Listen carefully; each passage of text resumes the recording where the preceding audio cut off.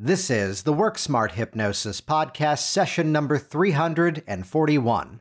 Graham Weber on Hypnotic Service. Welcome to the Work Smart Hypnosis Podcast with Jason Linett, your professional resource for hypnosis training and outstanding business success. Here's your host, Jason Linett. I am truly excited for you to hear this conversation with Graham Weber. I've interacted with Graham a number of times over the years, whether it's various trips that I've done over to the UK or interacting in different communities online. And what's always interesting is to hear that journey from some other profession, from some other career path, and that spark of curiosity that then brings people into hypnosis, which Graham is coming into this with more than 18 years experience serving in the British Army. And I have to say this, that, through the tours of service that he did, whether it was Iraq or Northern Ireland or even Afghanistan, which is definitely in the news these days, I can imagine that brings an entirely different perspective to what people unfortunately sometimes have to go through, and more importantly, how we help them to then get on the other side of it. So this fascination around hypnosis, which has gone on for more than a decade now, really helps to inform the work that he does. And you're going to hear that passion in this conversation, as well as, I would say, this incredibly noble gift that he has given back to the profession in terms of how he's responded business-wise to the pandemic. I'll just let that kind of sit for now. You're going to hear this beautiful insight from him inside of this conversation, which extends to the fact that as we talk about community, Graham is now running a phenomenal community online, which we'll put the links to that in the show notes over at worksmarthypnosis.com. And you'll hear all the details inside of this conversation. And personally, I'm looking forward to presenting that community coming up rather soon. As we're talking about community, this is what we do with Work Smart Hypnosis Live and online. This is our fully professional training and certification course. You see, the interesting thing is that there's so many people that come into hypnosis and perhaps they get a little bit of, let's say, sporadic training over time, and perhaps they do know some great skills and techniques, but the challenge then becomes, okay, there's now a client in front of you. How do you actually now put it all together? And that was the biggest conflict that I had when I got into all of this about, 15, 16 years ago or so, and really creating a course that satisfies that. How is it that we can hit the ground running? How is it that we can ask the right questions at the right time so that even though our client may not realize it, they're speaking in code and they're telling us exactly what techniques to use, when, where, and why, and what modifications to then make use as a part of it. This is why when we do Work Smart Hypnosis live and online, we get a bit of a mixed audience. Half of the people are brand new, and this is the first official training they're doing. Meanwhile, the other half are seasoned professionals, or perhaps, let's say, book smart with their learning, and now they're looking to get those further refinements from people who are actually doing the professional work of hypnosis and are happy to share with you what's working right now. You can find all the details of the next event at worksmarthypnosislive.com. Be sure to watch the entire video at the top of that page. It'll give you a full tour and an exact feel for the training even before you sign up. Check that out at worksmarthypnosislive.com. And with that, let's jump directly into this phenomenal conversation. Here we go, session number 341, Graham Weber on Hypnotic Service. My very first introduction comes from the back end of magic. I started learning magic when I was saving to get married at the age of 21. And all of a sudden, online, via magic companies, there was something called Zap, which was actually released first. It was an induction, doing a shock induction. Oh, I remember Zap. Yes. Now, from what I know, it was very dangerous. But at the time, I was looking at it thinking, how do you put this together? And it just couldn't happen. And it kind of started my peak of interest into hypnosis. I then come across Anthony Jacquin and the Head Hackers, Chobi Connection, and Manchurian Approach, Jonathan Chase, and many other people who I just started reading and looking at different things. But if I was to really go back into my very first look, it was from reading the book Trick of the Mind by Derren Brown. Yeah. When he had a very basic script And I remember just talking my nan through it, and she was like, "I was like, did you feel it? Did you notice anything?" And obviously, she had some sort of reaction, but whether I knew if or not it was hypnosis at that time, it's simply a guess to me. We just piqued a lot of curiosity, and not to spend too much time on this, but I'll just give the quick overview. I forget the man's name who did it, but ZAP was this sort of instant induction program where, tell me if I'm using the fair words, and it's not my place to speak negatively of it because they're not here, but you are like yanking the person to the ground and launching them a good 5 or 6 feet away. To his credit, he did say, just tell them to fall safely, and that works. Yeah, it Which, was in a moment. I'm gonna pull on your arm, and when I do, you're gonna fall like a sack of potatoes. That was his. That was his classic opening talk, his pre-talk as such. Yeah, and also his son was with him as well because his son was classed as the youngest hypnotist, as he used to yeah. declare. So then from, again, just the curiosity from magic to then here's the videos, then here's the world of the Jacquins and Jonathan Chase. What was the sort of other journey at the same time? Because were you in military at that time too? Yeah, yeah. So I've been serving since the 10th of June 2002. I still serve now. I'm a sergeant in the Royal Electrical Mechanical Engineers as a vehicle mechanic, and I still use that time mostly to build myself up. I've got 4 years left to build up my career to when I get a full pension. There's not very many people who get a full pension from the day you leave somewhere for the rest of your life. Yes. And obviously pride as well. I had army cadets when I was younger. I always had a vision of what I wanted to do. Although I only joined the army for 4 years initially, good times have carried me through more. And obviously now towards the end as well, it's family based, making sure I've got that security. And as much as I know for the career that I can make with hypnosis and everything in the pathway, it's also just knowing that you're going to get to the end of that colour service and get the big pat on the back, so to say. Yeah, I love that and definitely respect it. There's people I've worked with over here in the States that kind of fell into a similar category as to this many years left, and then here comes the pension, this many years, and then, we have different countries, of course, but the fact of the health insurance is now covered by doing this out.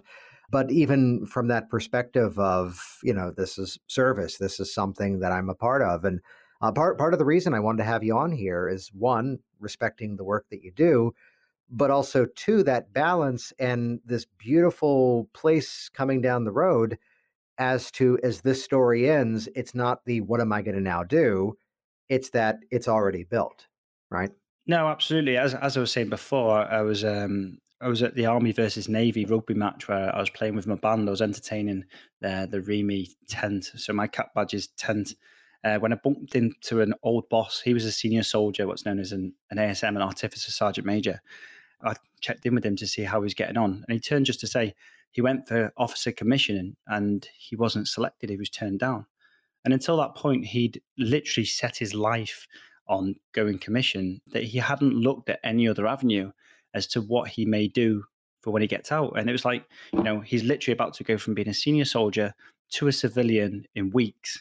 He hadn't planned it and he didn't know where he was going. Now, with the qualification and things for his role, I'm sure he found a good enough job to be able to carry him. But obviously, that self pride and everything at that moment was completely took from under his feet as such, because then he never had it. And I always vowed to myself from that point that I was going to find something and start planning from that day. And it pretty much was from then that I started to plan everything, looking even more into my hypnosis.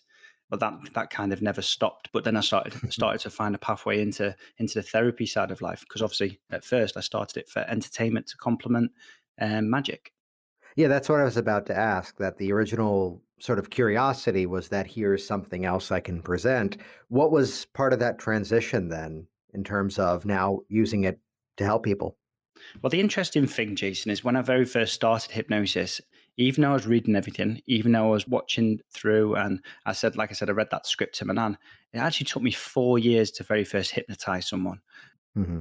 I could do magic until the horses came home and wow people. But I could never, because I never had a coach, I think that's a big thing. I never actually ever had a coach in the hypnosis side of it. And I didn't know what it was that I was doing wrong, which couldn't achieve an arm lock or anything else. Until one day I was watching a penguin magic lecture by a guy called Jay Noblezada. So he was a magician first and then a hypnotist as well. And he simply stated that whenever he introduced himself as a hypnotist who does magic. because regardless of the magic that he did, the suggestion of that he was a hypnotist would get the people who wanted to be hypnotized already thinking about hypnosis. And therefore, obviously, the journey would create him to be able to put them into hypnosis a hell of a lot easier. And that stuck with me to one day I was showing someone magic and they just said, "Oh, what else do you do?" And I literally just off the riff of my tongue, "I'm a hypnotist." "Oh, do you want?" And he's like, "Can you hypnotize me?" "Of course I can." And it was just that confidence and that belief that day that I went into using the seesaw induction by Robert Temple and other things that I'd learned with the phenomena following Anthony, where I changed. Oh, I can't remember the name now. It's Jenny Camel Humper, is it, that he uses on the trill?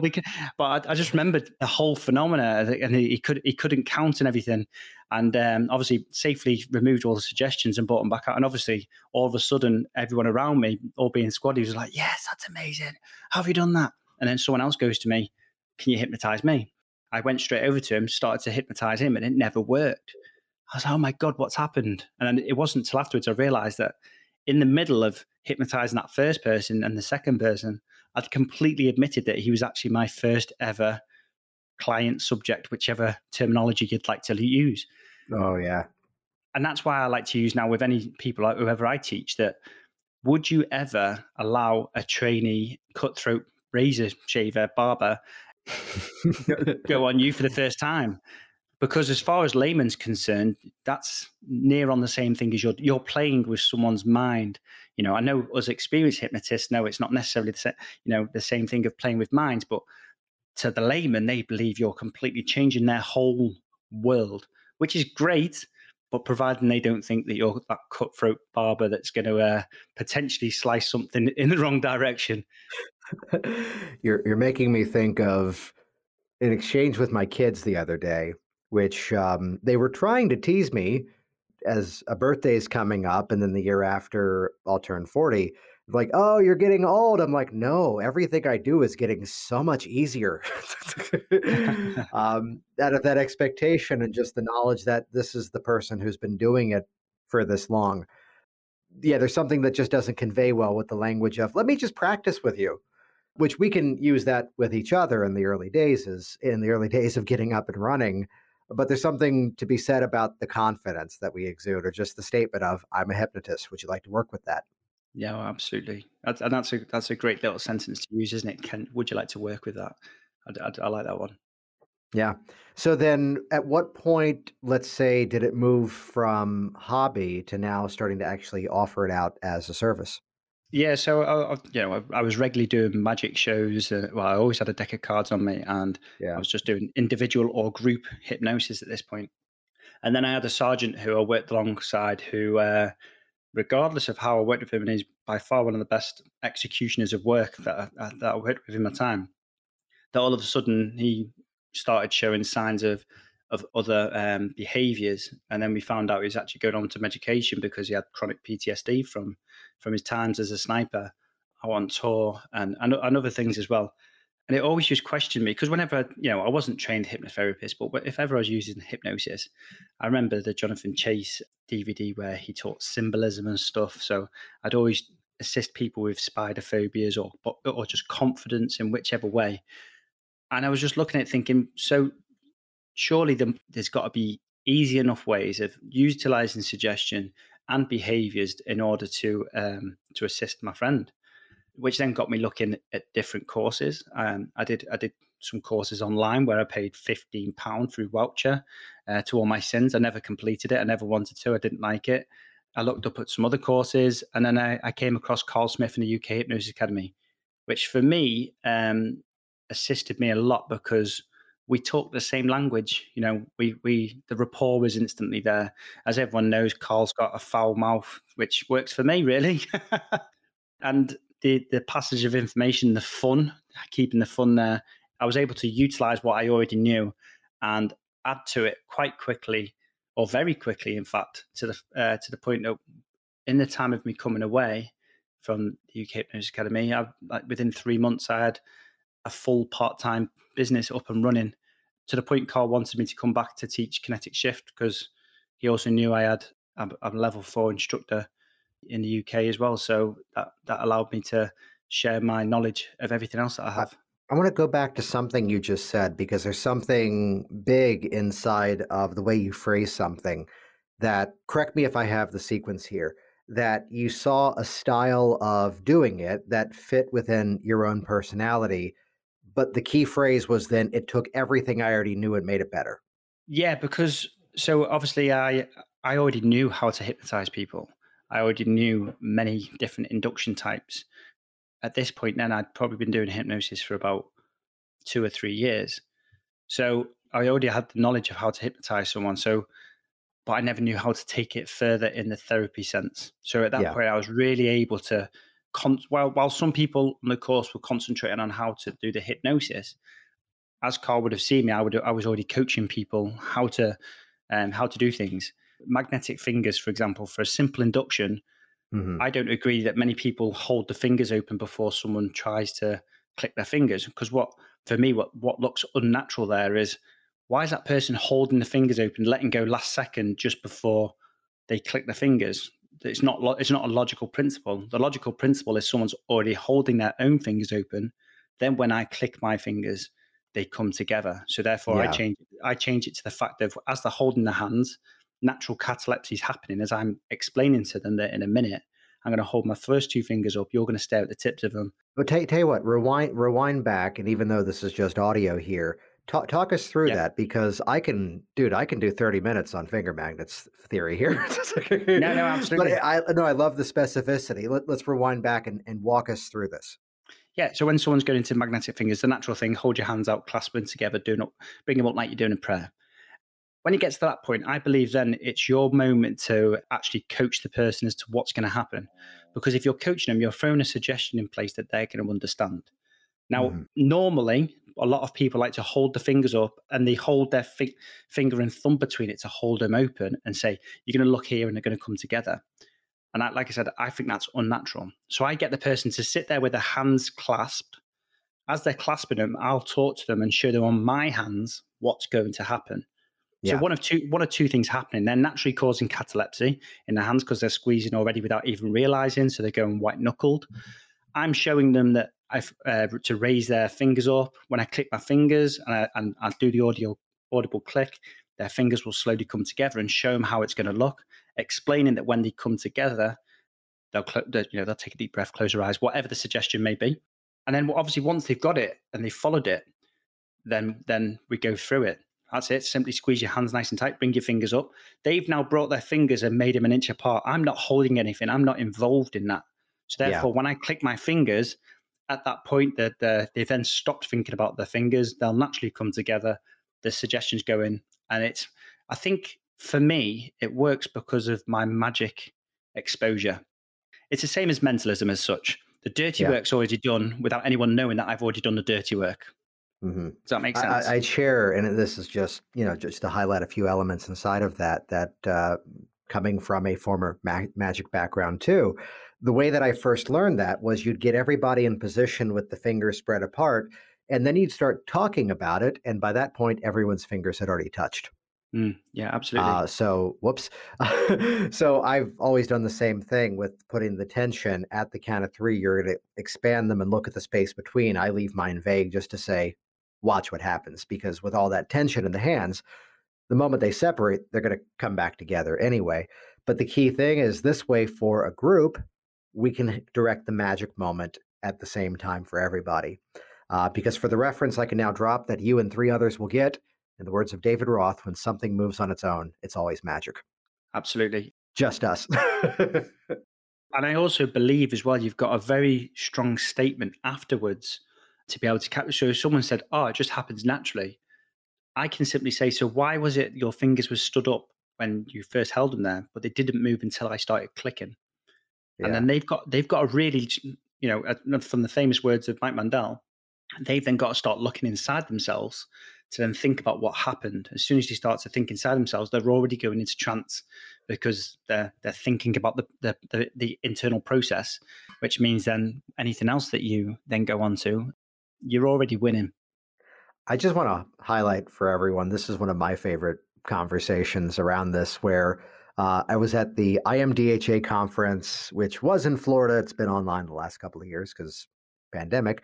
But there was a moment, one of the last times I was there in person, and it's just to drop the names in the story. It's Scott Sandland walking over, and his line was, "I just watched Shawn Michael Andrews talk about finger magnets for 25 minutes, Mm. and it's like the best thing I've seen in years." And it's not for the technique, it's for the specificity like you're getting into. Thank you for sharing that. So would you say, and especially looking at here's a kinesthetic way to begin the process, that now becomes your induction often, right? Absolutely. Well, so when I first started and on the diploma with Carl, what I always used to do is I used to use the magnetic fingers very much like a suggestibility test, but because I used to do like the stage sort of hypnosis and street hypnosis, the way I used to utilize it first was I'd start with saying it's going to be a suggestibility test, or basically I'm going to look at you now. I'm going to see how good you are for hypnosis.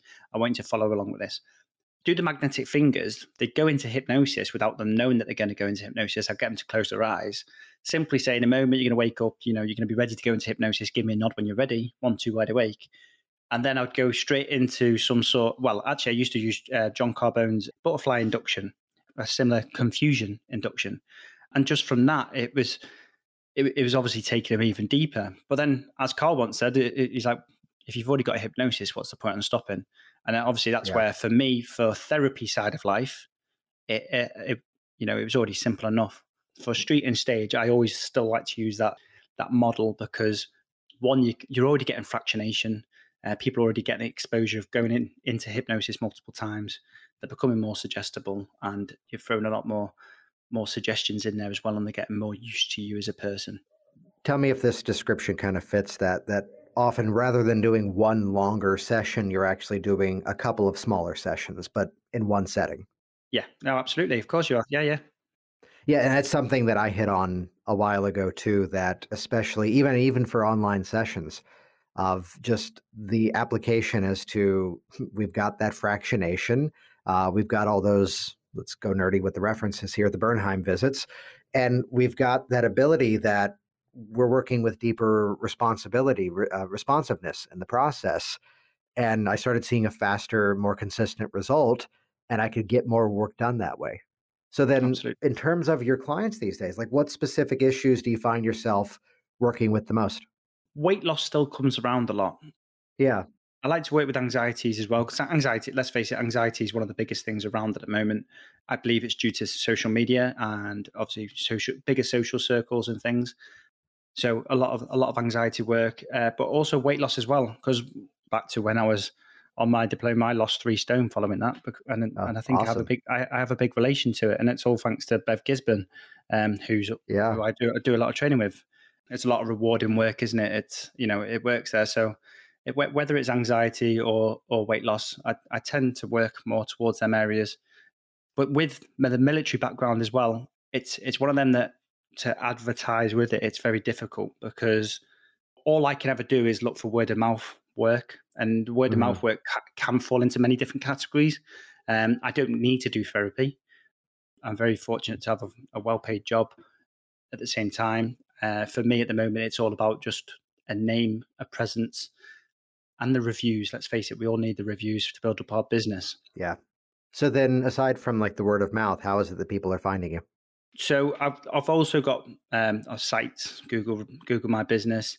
I don't use any CRM for therapy side of work, and the only reason I don't use it too much is just due to the fact of I can't always guarantee I'm going to be available. I don't know if I have to go away on an exercise or away to another country or anything. So I just have my basic website, which I've put all the relevant SEO in place, and utilize my presence on Facebook, etc. Just for people to be able to find me. But a lot of people are word of mouth. I don't need 10 clients a week. I just need to be able to help people when they need the assistance.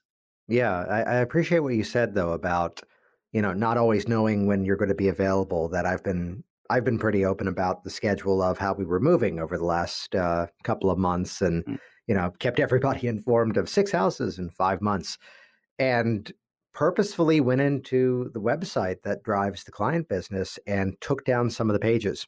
Mm. Just for the reason of Some of these are things that I would normally see someone for more of an ongoing thing, and it'd be a little bit more specific as to the timing between appointments. And meanwhile, other categories may be a lot more flexible. So still making it a point to keep seeing the clients and doing the actual work. But again, that place where we kind of have to balance it out from our own life too. Absolutely. And I've shared it in many different places as well. Over the last, well, 12, what is it now, 16 months since the pandemic started, I've purposely made it a reason as to not advertise. If I've had any results, I've put like a small post out and things because you still need to show that you're live and you're still a Mhm. business. But personal marketing on a specific reach of what I used to do prior to then, I chose not to. Like I said before, I've got a guaranteed wage, come what may, every single month. So there's people who are 100% relying just on therapy work. So if they get found before me, I'd prefer that. I'd much rather them take a crust to be able to continue doing what they're doing and feed their family at the end of the day. If someone finds me, they say they want to work with me, I'm not going to turn them down. But if someone's looking for a therapist during this period or before when obviously there was furlough and everything in place, I would much rather someone has been able to go there to get a full paid day's work rather than me who already has a job take extra away as such. Although there's two things inside of that, Graham. The first would be that one, that's amazing. Thank you for that. And two, though, that kind of attitude is what I've actually seen more people become successful with. That something changes when we don't operate from the mindset of need. Now, of course, by the time this releases 16 to 18 months ago, have been a very different time frame. But I'd share a quick interaction with someone who was being a bit abrasive by email and confrontational by email, and just finding the most polite way I could phrase it to say, I just want you to know I'm going to stop responding to these emails now for this polite reason. But you've got two options here. One could be the person who would not help you, which is the story you're currently holding on to. Or two, the person who refused to take you on as a client because he saw something in you that wasn't ready and Mm. was confident enough and the person was seeking something that was business oriented, which is where I leaned on this. And the person who's comfortable enough with their own business that they'd rather that time go empty than take Yeah, someone's money that they know they can't yet help. And parentheses, yeah, the most important word in that sentence was the word yet. absolutely. That sort of, I don't want to say nothing to lose, but instead the more positive phrase of not necessarily needing it. Yeah. When people find that place in their business, that's when there's this comfort where we get on the call with a potential client and it's just from this place of transparency. This is what I can help with. This is it. And I always go back to something I heard Michael DeShalit say, and I credit him to go with the ultimate sales closing line. Okay, so what do you want to Absolutely. That's it. do? That's it. Absolutely. I've been really fortunate though, because one of the reasons we got talking for this today is because I own Hypnosis Online Meetups, which I created for affordable CPD. So by stepping away from that, it gave me more of a goal to be able to push that into a much more successful place of where it is now, reaching nearly 3 years. Well, it will by the time this goes out. It will be 3 years. Yeah, could you talk about that project a bit for those that don't yet know what it is? So back in September 2018, I had an idea. Well, it was actually just before then. I wanted to try and get more meetups in place. I live in Salisbury, right next to Stonehenge. I wanted to try and meet up with other local therapists.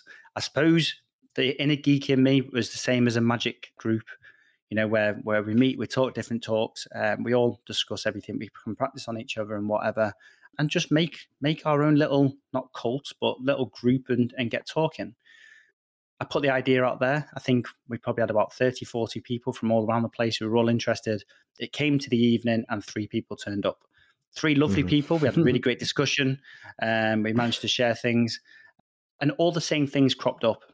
Women with children or just not being able to get away because they're single parents or whatever, time frames, clients, and the such like. And very much like you, I'm very into my tech. So I just thought, why not bring it online? At this point, Zoom was still quite new. I'd heard about it, I'd looked into it, And I thought, well, I got up to 100 spaces for a reasonable fee. If I host it, let's see what we get there. So we pushed it out. And then the first two meetups that we had, it was, I think we had about 16 people on board, and we just did the same sort of meet. But I also noticed, and we discussed about it, we soon noticed that it probably would have gone stale for conversation. So I thought, well, why not make it into the CPD that we should do? Because the UK Hypnosis Convention was coming up when we first met. And I was able to discuss with a couple of other therapists as well. And then Daniel Ryan, based in New York, he said he was more than happy to come on and join me to talk all about past life regression. And as the famous saying goes, the rest is history. I've now hosted over 40 different presenters, I think. I charge a very small fee, basically for accountability, because there's nothing worse than putting something on for free and then people saying later they just can't find it. That's a very small point, but worth highlighting that I started doing that when I was hosting a meetup group in Virginia, that, by charging a fee, it's the same as you've got tickets to go see a movie and it's pouring down rain and you might go, let's just do it over the weekend another time. I would just wait for it to come on television. When someone's done anything of some level of commitment, now it becomes they make it work. Now, of course, there's going to be extenuating circumstances, but it's just a simple statement. As I know this, paying podcast editors and graphic designers, these things do take time, energy, and money to produce. Absolutely. And I charge $9.99 typically. So I do a role reverse. I want my meetups to be all about the live audience because the way it hosts is I'm hosting the person live. At that same time, because we've got Zoom, I have a number of people on the chat live at the exact same time. So just like you and I are talking now, if you had an audience, they could stop you. You'd ask me to stop and that person can ask the question live exactly about that bit of information. We've all been on webinars where everyone's typing away at the bottom. Let's take Mike and Chris at the moment. They're doing their 5-day challenge and, you see all these comments and there's no way they can keep up with it. But by having... I'm the narrator at the side. People can put that they've got a question. I can then stop it at a suitable time. We can get the questions in direct to the person and, straight from the horse's mouth, so to say. I joined the army for a reason. I'm not the best reader in the world and no one wants me going, how does this come across? And, and next thing you know, the speaker's like, can you repeat what that means again? I didn't quite get it. So instead, I can just unmute the person who typed the question in the first place or put they have a question, they ask it, the person answers it back. And at the same time, some people may get a little bit starstruck. I remember the first time going to UKHC, the first one it was actually the second one at Hilton in Canary Wharf. And, seeing all these different people, it's hard to have conversations and stuff because you all of us, Anthony Jacquin, let's take, for example, I trained and learn everything from him. Next, I'm talking magic to him and having that there, it just means so much more. And like I say, for the small fee that it is, the small fee pays for all my different little storage things. I stream using Amazon S3. So every person who gets a replay, they're actually, I pay every single time they watch it, I pay for that stream. So obviously that comes out and it runs itself, so to say. So the very, very small profit that does come from it, I'm usually investing, giving people prizes, buying books from a presenter who's there or something just to be able to get them back. Or now and then, like I've just had this month with Matt Kendall, where there's a free marketing presentation that he's just done. So I like to host someone free 2 times a year for anyone who may not know about it. But I was saying just before, in fact, so if someone's joining live, because I like the live audience, they'll get the cheapest price. If they pre-book the replay, they'll pay a little bit more. And if they get the replay, it'll be, again, even a little bit more again. So the drive is to try and attend live. So you can ask your questions. If you miss out, then you pay that little bit more because that's my rules. No, what's great about all of this is that, just to share a connection here, I was the one in the office that was in Virginia, which is now all in boxes, and at the time of this recording arrives in 2 days. Everything's been in cases for the last couple of months. I had students who would see like all the certificates on the wall and they'd go, hey, wow, you've done a lot of stuff. Why are they all within the same 2 years? It's like, Mm. well, I'd kind of in my head crafted this 5-year plan of things I knew I wanted to do in terms of training and getting better at this. And then the revelation of going, oh, wait, we're talking about having kids next year, to my wife, I'm going to do everything right now.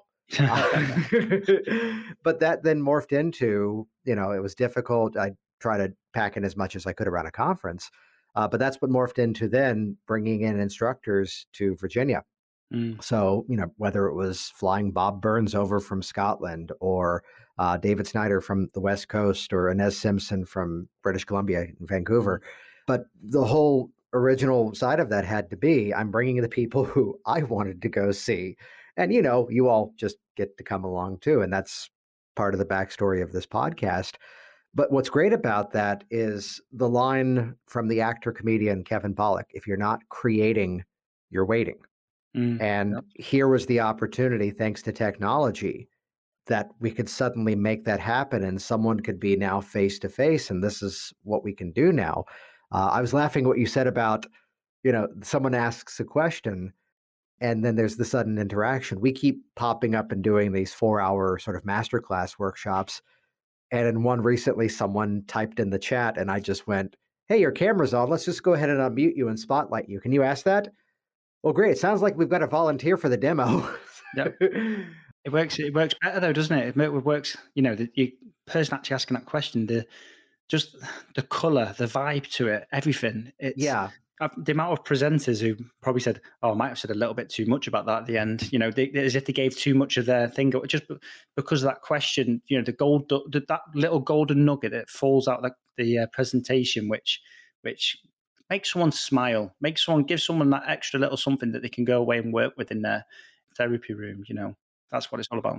Or something you said earlier, and I'd love to hear your take on this because honestly, this was one of my sticking points coming from originally a stage hypnosis respect and then moving into working with clients for change.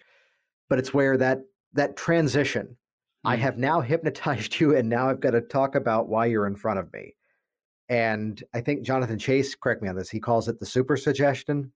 Which is Jonathan Something Chase? of that, I believe, or somewhat from this point forward. Yeah. Anything you can hear, anything you can feel, you can feel. Anything you can see, you can see. Was that Jonathan Chase or was that I Anthony? may have heard him say it and highlight it. Let's give him the credit and keep going in our chat, though.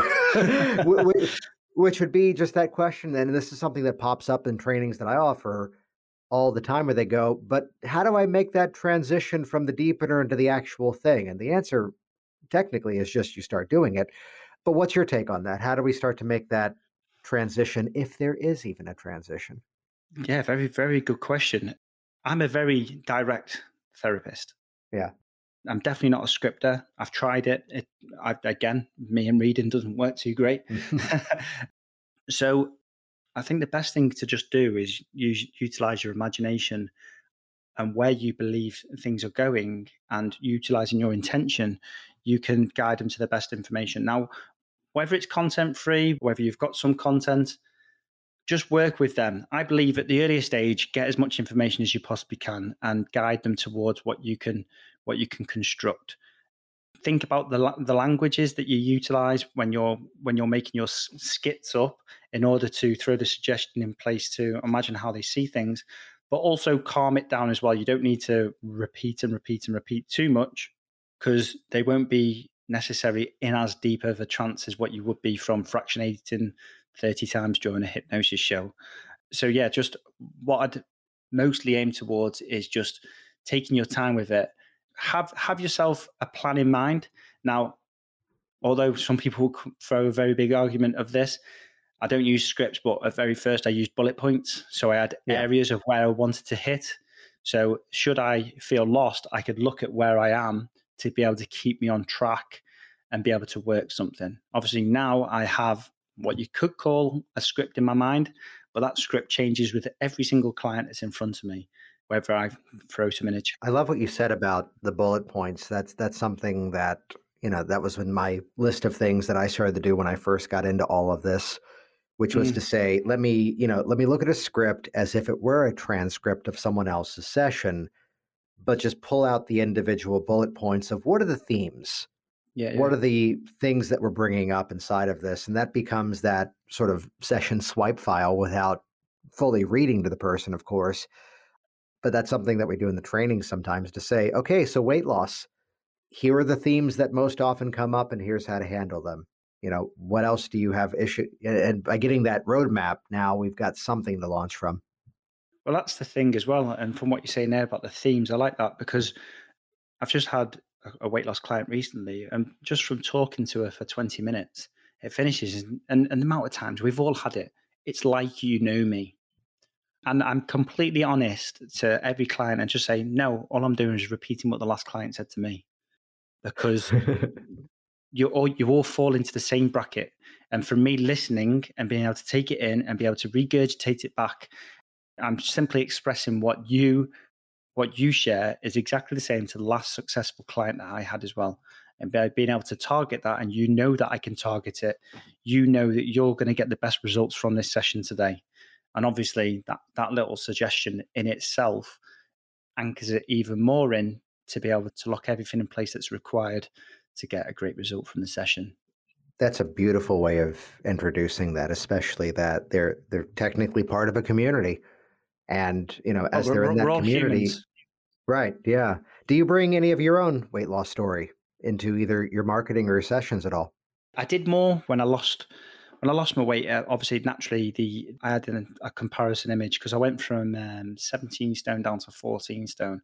I've probably balanced out a little bit now with children and just general life. You always find that balance, but I'm never nowhere near the size of what I was. But it's been able to understand it. Another little thing is, as well, I'm the same as what you said before.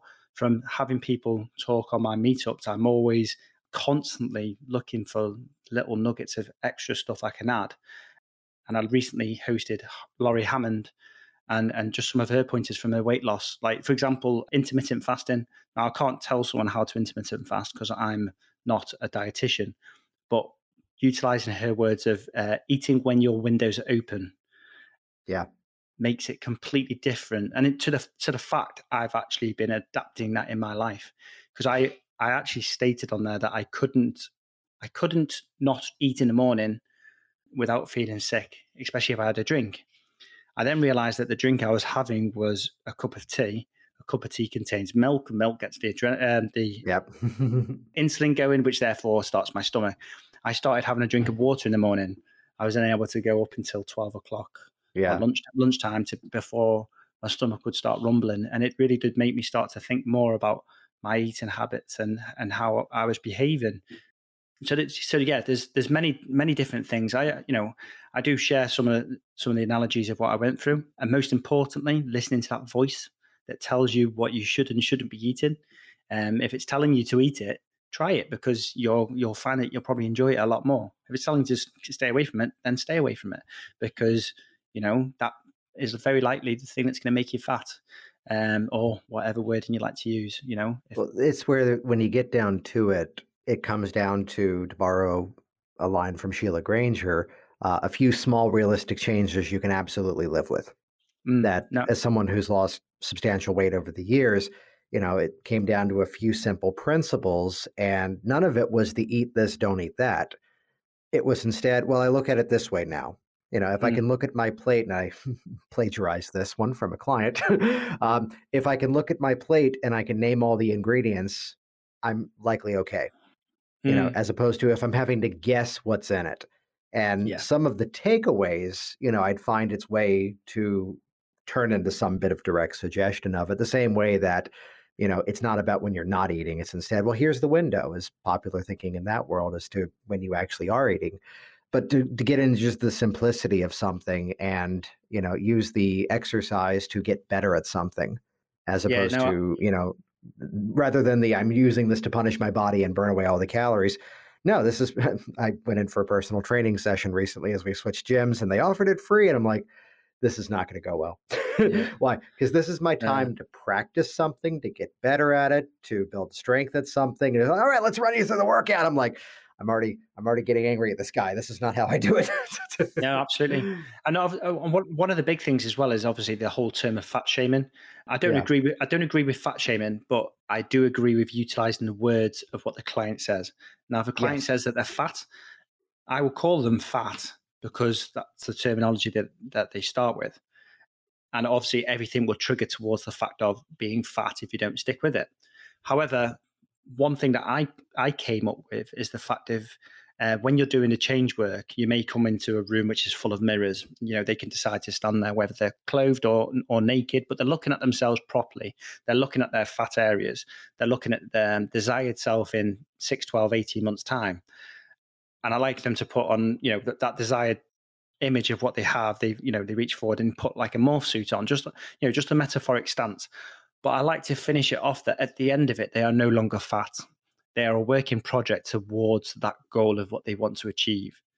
And I get them to repeat it multiple times. What are you? I'm a working project.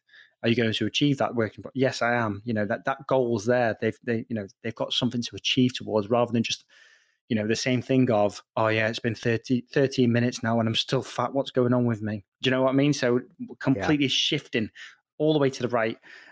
Another thing as well, it's only something I've actually recently started doing actually, is when someone states that they have probably too many takeaways, I'd get them to save their money to one side to see how fast they actually make up the cost of what it cost me to do the therapy with them.